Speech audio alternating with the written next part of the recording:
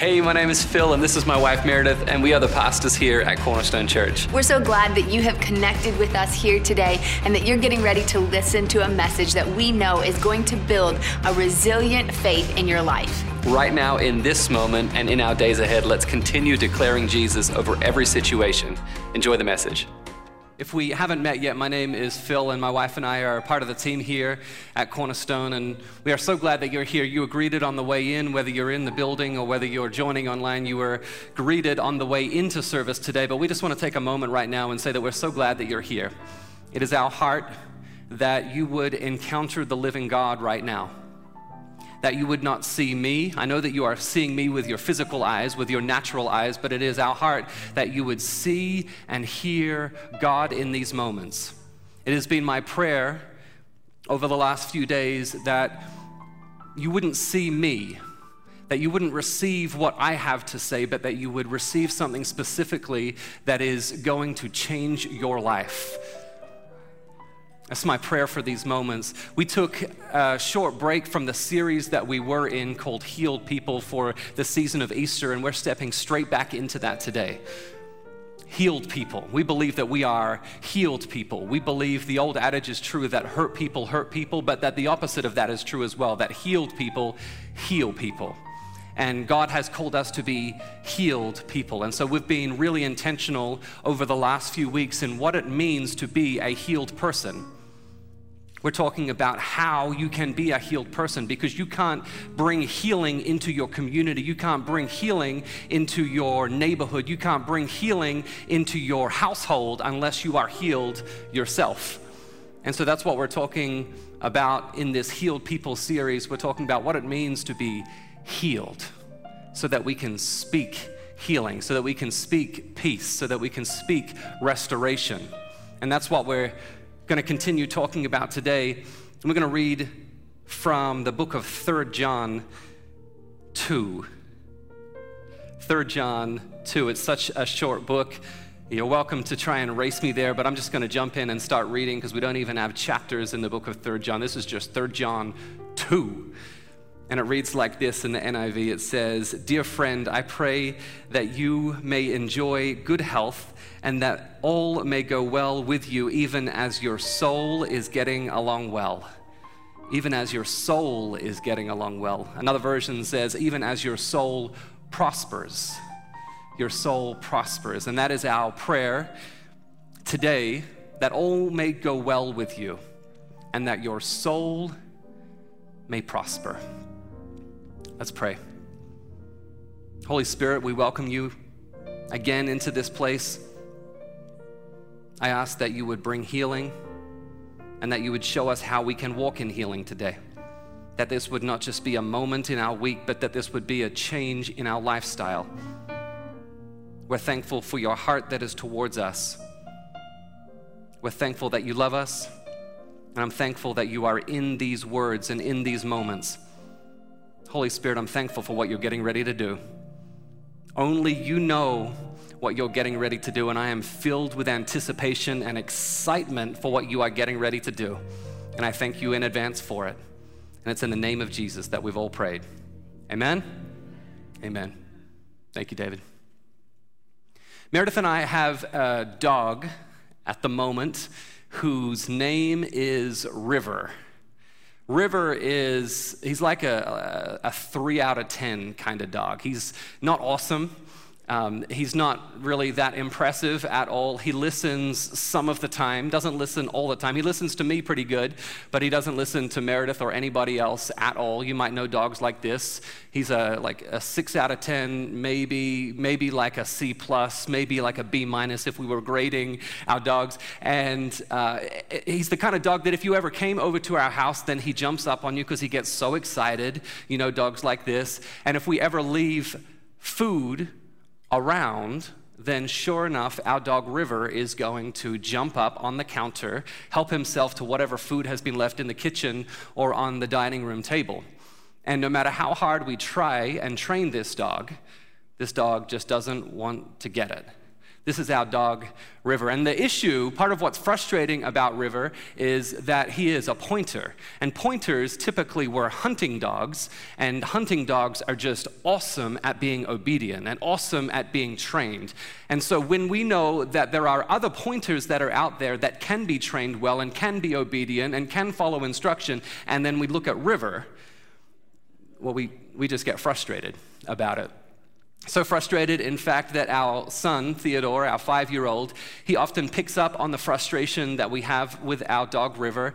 And he said to us just a couple of weeks ago, he said, "Mom, Dad, I think that we should take our dog, River, back to the store where we got him from, and maybe we can get a new dog that listens a little bit better than River does."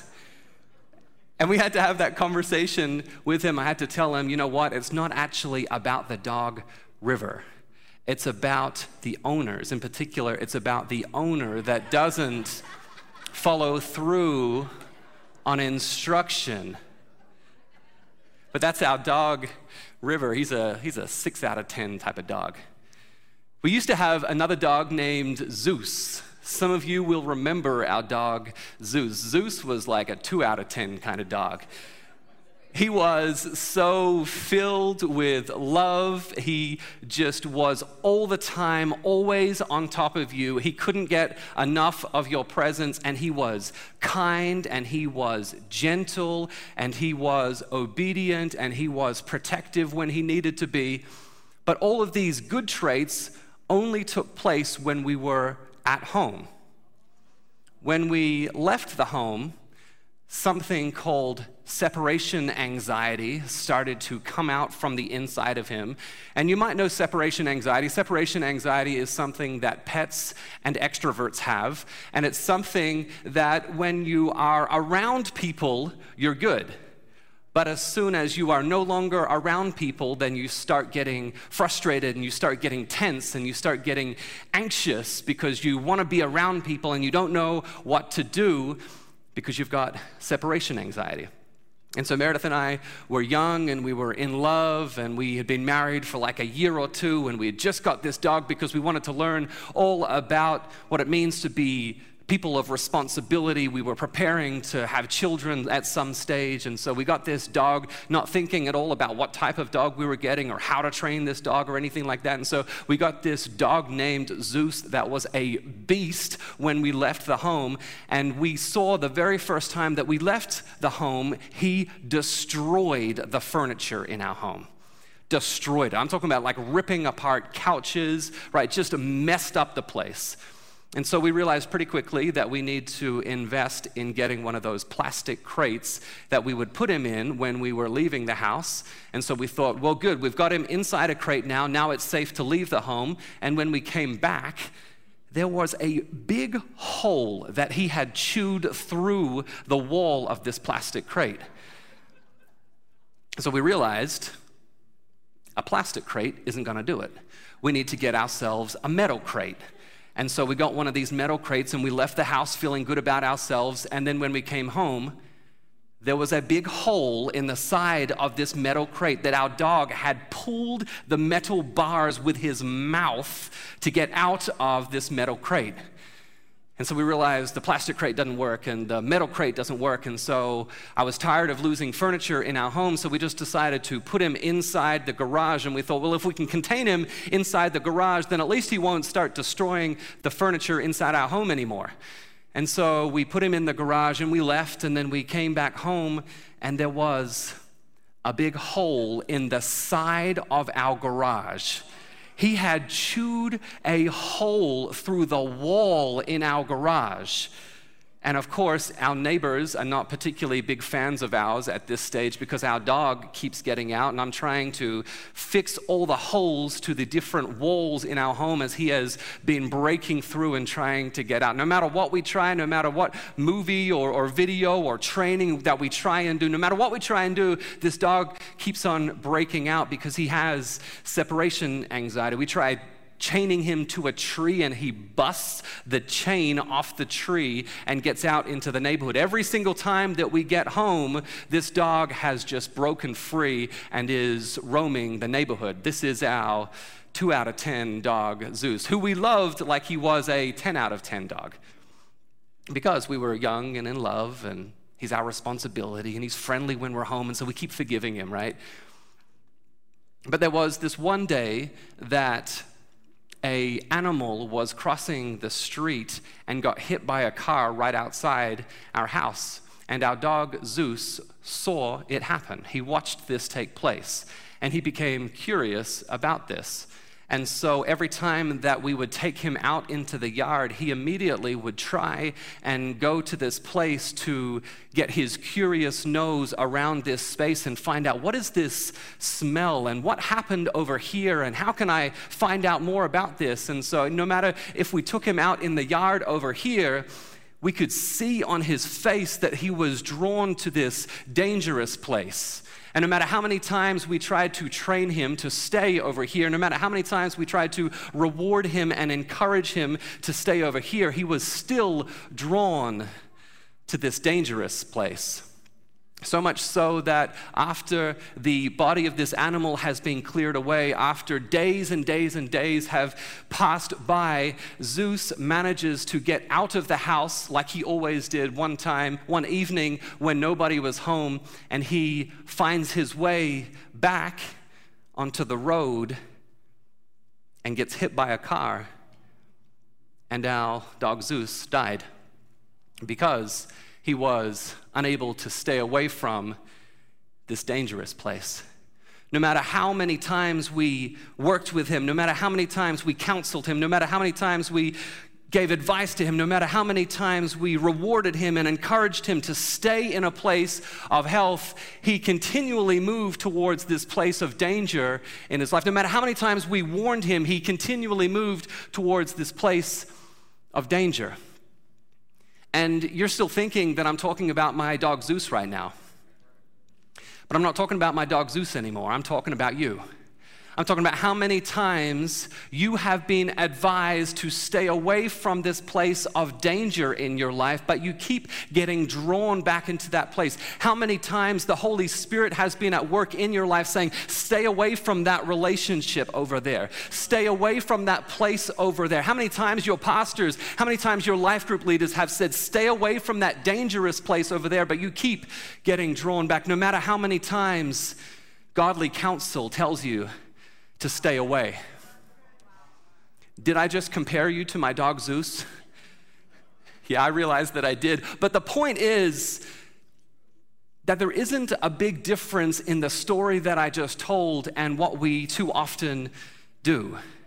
I'm not talking about just sinning in a one-off moment. I'm talking about a lifestyle of sin. I'm talking about when we are continually drawn back into a place of repeat sin. I'm talking about not like just, whoops, I made a mistake, whoops, I missed the mark. I'm talking about repeat sin. How many times we continually repeat something again and again and again. And the thing that I know about the Holy Spirit is that the Holy Spirit doesn't just want a part of you to be free in a moment. The Holy Spirit wants all of you to be free all the time. The Holy Spirit wants to move and work in your life so that you are always free, that you are existing always in a place of freedom. And there's this great theologian at the moment by the name of Justin Bieber who just wrote this song called Freedom. And in this song, he says, freedom, don't it feel good? Freedom, don't it feel good? When you've tasted freedom, you know how good it can feel. You know how good it can taste. So what I want you to do right now to the nearest 2 or 3 people that are sitting around you or to the people that are joining online, just tell them it feels good. Just tell them right now, freedom feels good. Come on, tell them freedom feels good. It feels good. It feels good. Put it in the chat. It feels good. Sometimes our struggles that we have are as a result of doors that we have opened in our own life. Sometimes they are generational and they have been passed down to us. They're not anything that we did, but they have been passed down to us through the generations. that have gone before us. Let me give you an example.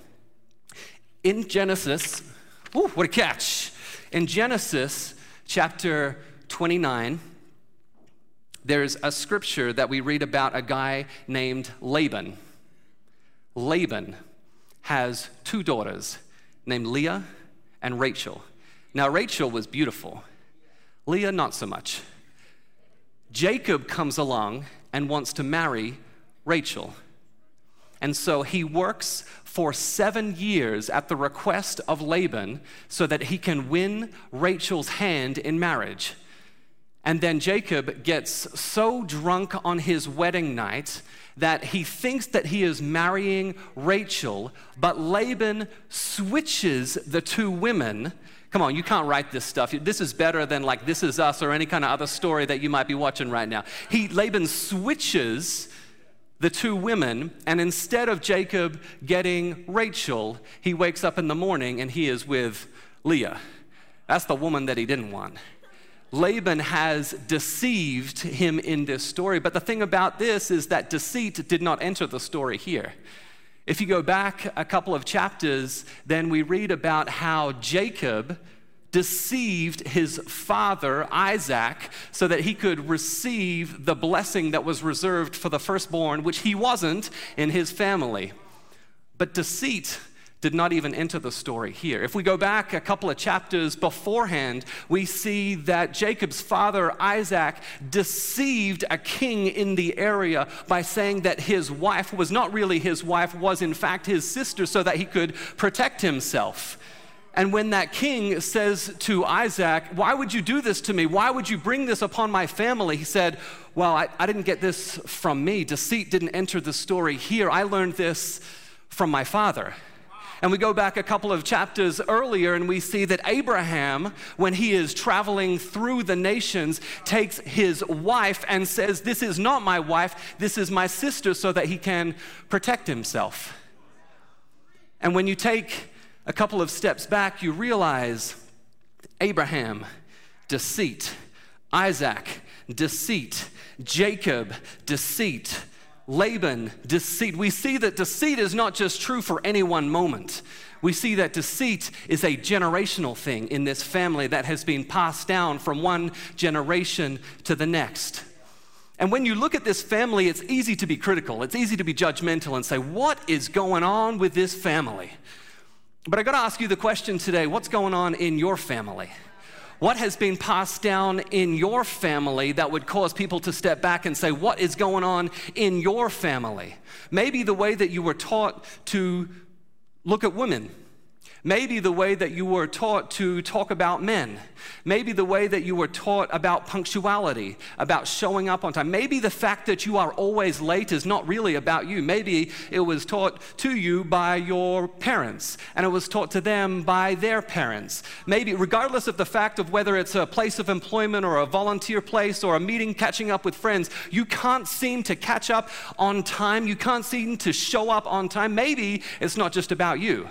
Maybe it's a generational thing that has been passed down to you from one generation to the next.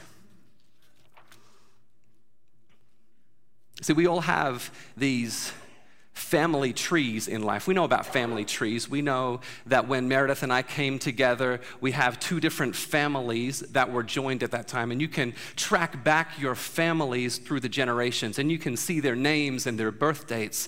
But we also know that what is passed through family trees is not just names and birth dates. We know that there are other things that are also passed down your blood lineage. We know that there are good things and we know that there are bad things. We know that there are blessings that come through your family line.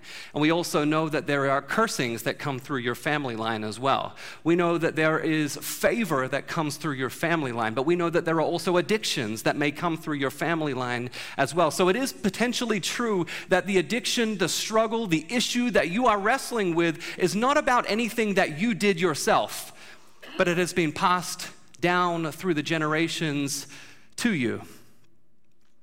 If I'm just like truthfully honest, just vulnerable in this place, the struggle that I have when it comes to this kind of context is an addiction to work, overworking, all the time. It doesn't matter what season of life it's in. It doesn't matter what job that I'm doing. It doesn't matter what project that I'm working on. It doesn't matter what task I have. Meredith knows this about me and challenges me rightfully on this so that I can make sure that I don't fall out of a place of health, that I am always making sure that I'm available to my family, that I'm available to my friends, that I'm available to my church, and that no job is pulling me out of a place of health. I know that there are tempting moments in my life at 10:30 at night to open up my computer and jump into my email, and I make an excuse that I can do it because it's going to free me up for the next day.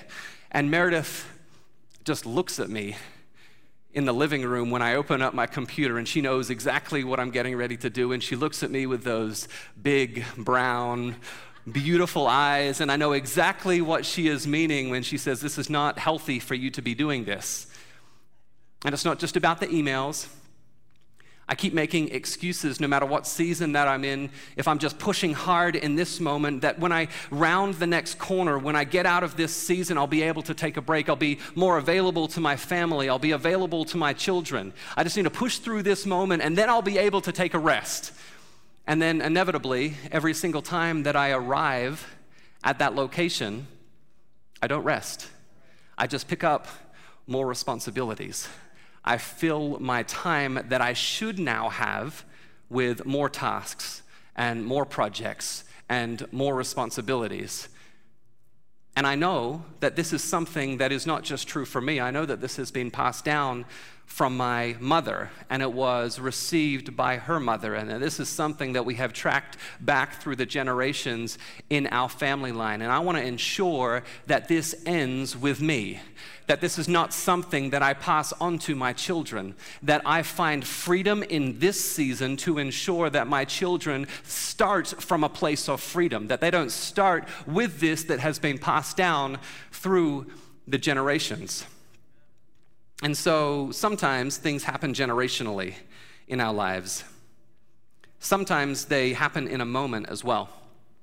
Sometimes an event will take place in your life, and this event opens a crack for the enemy to step into your life. And when the enemy steps into that space, the enemy brings along with him fear and anxiety and pain and depression and burden. And all he needs is a crack. All he needs is a moment in your life. Let me tell you about another example. Years ago, I'm talking about like when Meredith was a teenager, she had an event take place where she was getting out of her car late in the evening, getting ready to walk into her house.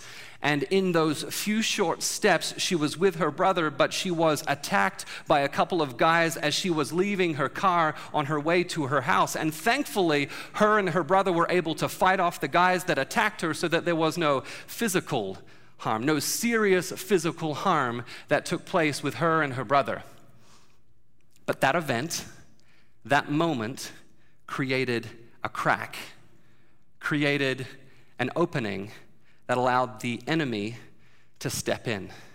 And when the enemy had a foothold, the enemy brought along with himself fear and anxiety and oppression. And the thing about the Holy Spirit is that he wants you to be free.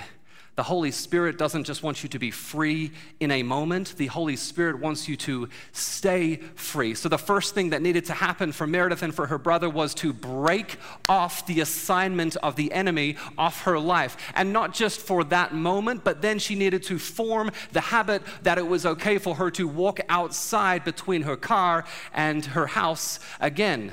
It would have been useless, it would have been foolish if she had received that freedom in that moment, but then stayed in her house. And how many times do we receive healing, but then we do nothing with it? God wants you to receive freedom. He wants you to receive healing, and then he wants you to operate in that healing. It's not just good enough to have it for the moment. He wants you to operate in that. And why is this important? When God made you, he made you spirit, he made you soul, and he made you body. You are a spirit. You have a soul, and you are in a body. You are spirit.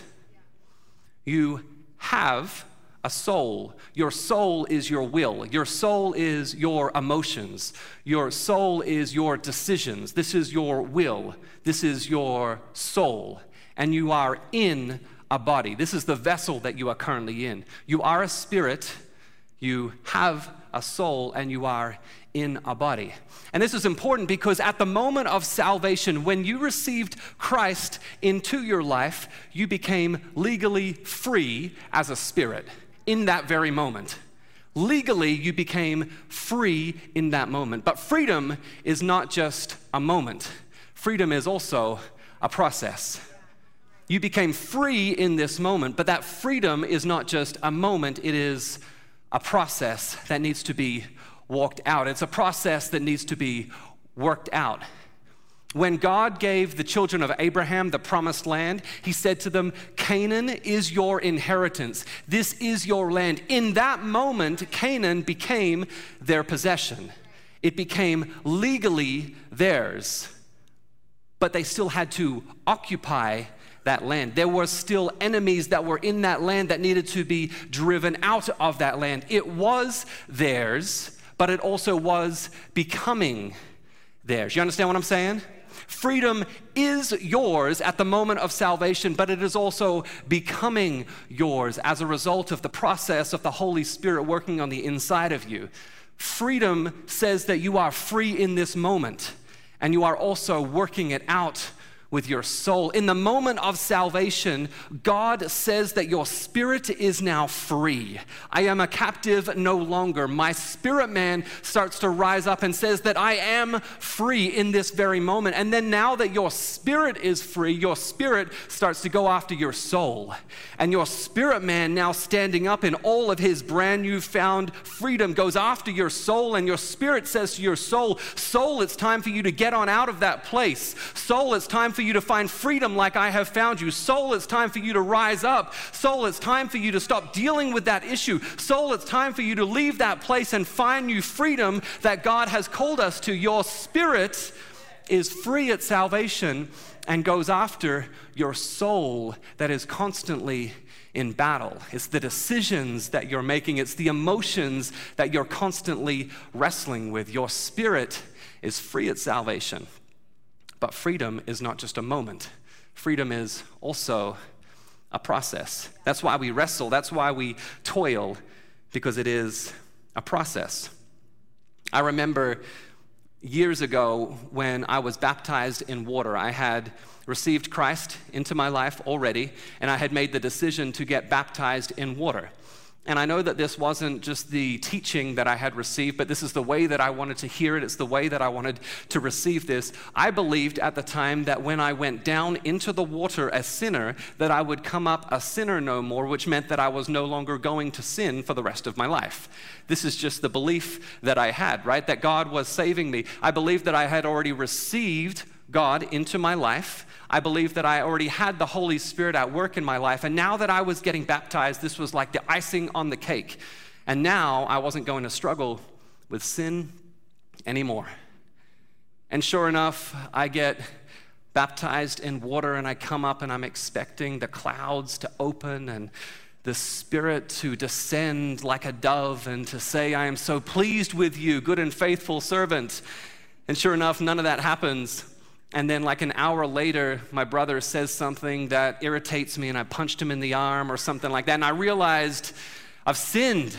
And I felt horrible in that moment because I thought I've just gotten baptized in water. I'm now going to sin no more. I have Christ at work in my life. Therefore, I won't ever go back into this place of sin. I'm going to keep moving forward into the things that God has for me. And I had to learn in those moments that we have this thing called sin nature. That sin nature bends us towards a place of sin, and it's only by the power of the Holy Spirit that's at work in our lives that He helps us move towards a place of making the right decision, that He moves us towards a place of healing, and that our sin nature makes us want to keep staying on this side. but it's the Holy Spirit that's at work in our lives that helps us find freedom. I also had to learn that there is a difference between different types of sin. We don't talk about this often in the church, and I want to be very clear on this, that the blood of Jesus covers everything. The blood of Jesus covers everything. It doesn't matter what you've done. It doesn't matter what you're going to do this afternoon. It doesn't matter what you just did. The blood of Jesus covers everything. It doesn't matter how small. It doesn't matter how big. The blood of Jesus will cover every sin. That's what grace is, that he is still at work in our lives. But there is a difference between sin and transgression and iniquity. This is something that we don't talk about often in the church. We talk about how all have sinned and fallen short of the glory of God, and this is true. But there's a difference between sin and transgression and iniquity.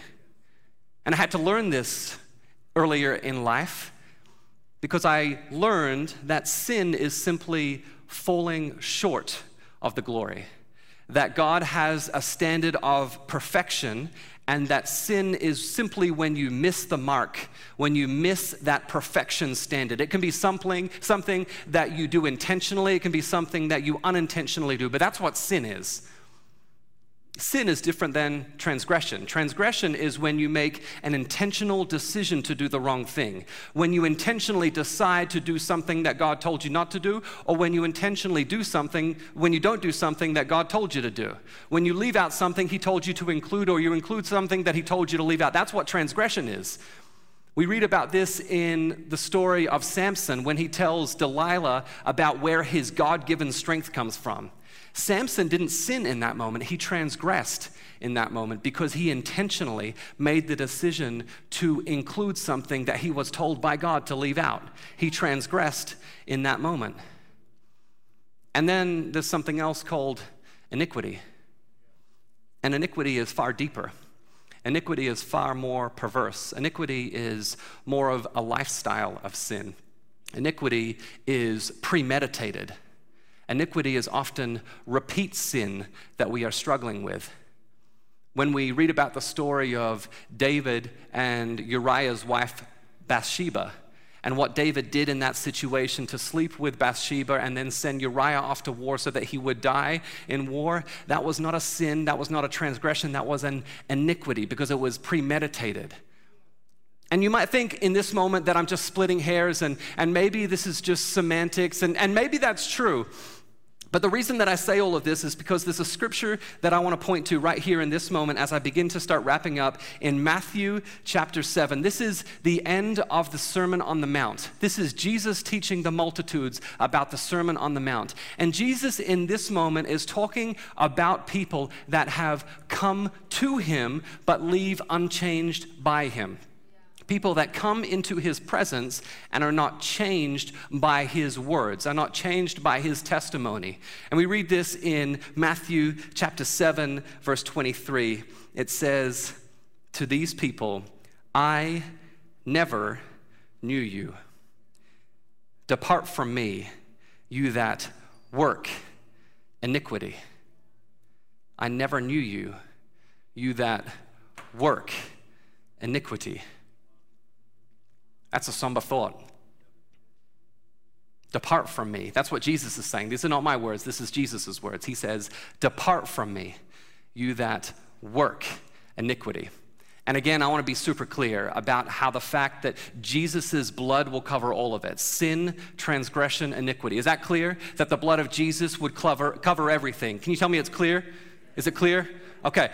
So the blood of Jesus will cover everything. The issue with iniquity is that it is a lifestyle of sin. That when you stay in a place of iniquity, you stay outside of the will of God. You refuse to find repentance because you are staying away from what God says is good and profitable for your life. And so you continue to repeat the same old sin. You continue to stay away from the will that God has for your life. You continue to neglect what Jesus went to the cross to save you out of, and you continue to act in that thing. What he's talking about is people that come to the altar, people that receive salvation time and time and time again, but keep on sinning the same thing again and again and again. And again, I want to be super clear. He's not talking about people that are trying to get it right. The blood of Jesus will cover all of it. The blood of Jesus will cover any sin, any transgression, any iniquity. But what he is talking about is people that stay away from what God has called you to do. They say, Lord, Lord, I love you. Lord, Lord, I want to worship you. We try and cast out demons in his name, but we still stay in the lifestyle of sin that he went to the cross to save us out of. These are people who work iniquity. And you have the choice to either work iniquity or you can work something else. We see this in Philippians chapter 2. It says, continue to work out your salvation. You can work iniquity or you can work out your salvation with fear and with trembling. And that's the issue with iniquity, is that when you stay in a lifestyle of sin, when you stay in a place of iniquity, you no longer are in a place of fear and trembling of the living God, because you have removed yourself and you're telling God, I'm good. I'm going to act however it is that I want to act in that moment. And you continue to live with repeat sin in your life. So you can either work iniquity or you can work salvation. And as a result, you have grace and freedom available to you today. Grace and freedom. Freedom and grace are yours here today. There's a few keys that I want to leave you with. I'm going to call these these are keys to freedom. And there's 4 things that I want to talk about in this moment. These are not hypothetical things that I read about in a book. These are things that I have found to work in my own life, practically. These are ways that I can find freedom in my own life. Maybe these 4 things will work for you. I encourage you to write them down if you're trying to find freedom in your own life. These are 4 keys to freedom. The first thing is that we break ties with the enemy. We did this when we prayed over Daphne earlier. We break ties with the enemy. This might be soul ties. This might be doors that have opened up. This might be generational things that are afflicting and affecting you and your loved ones. But we break the ties. We break the allegiance with the enemy.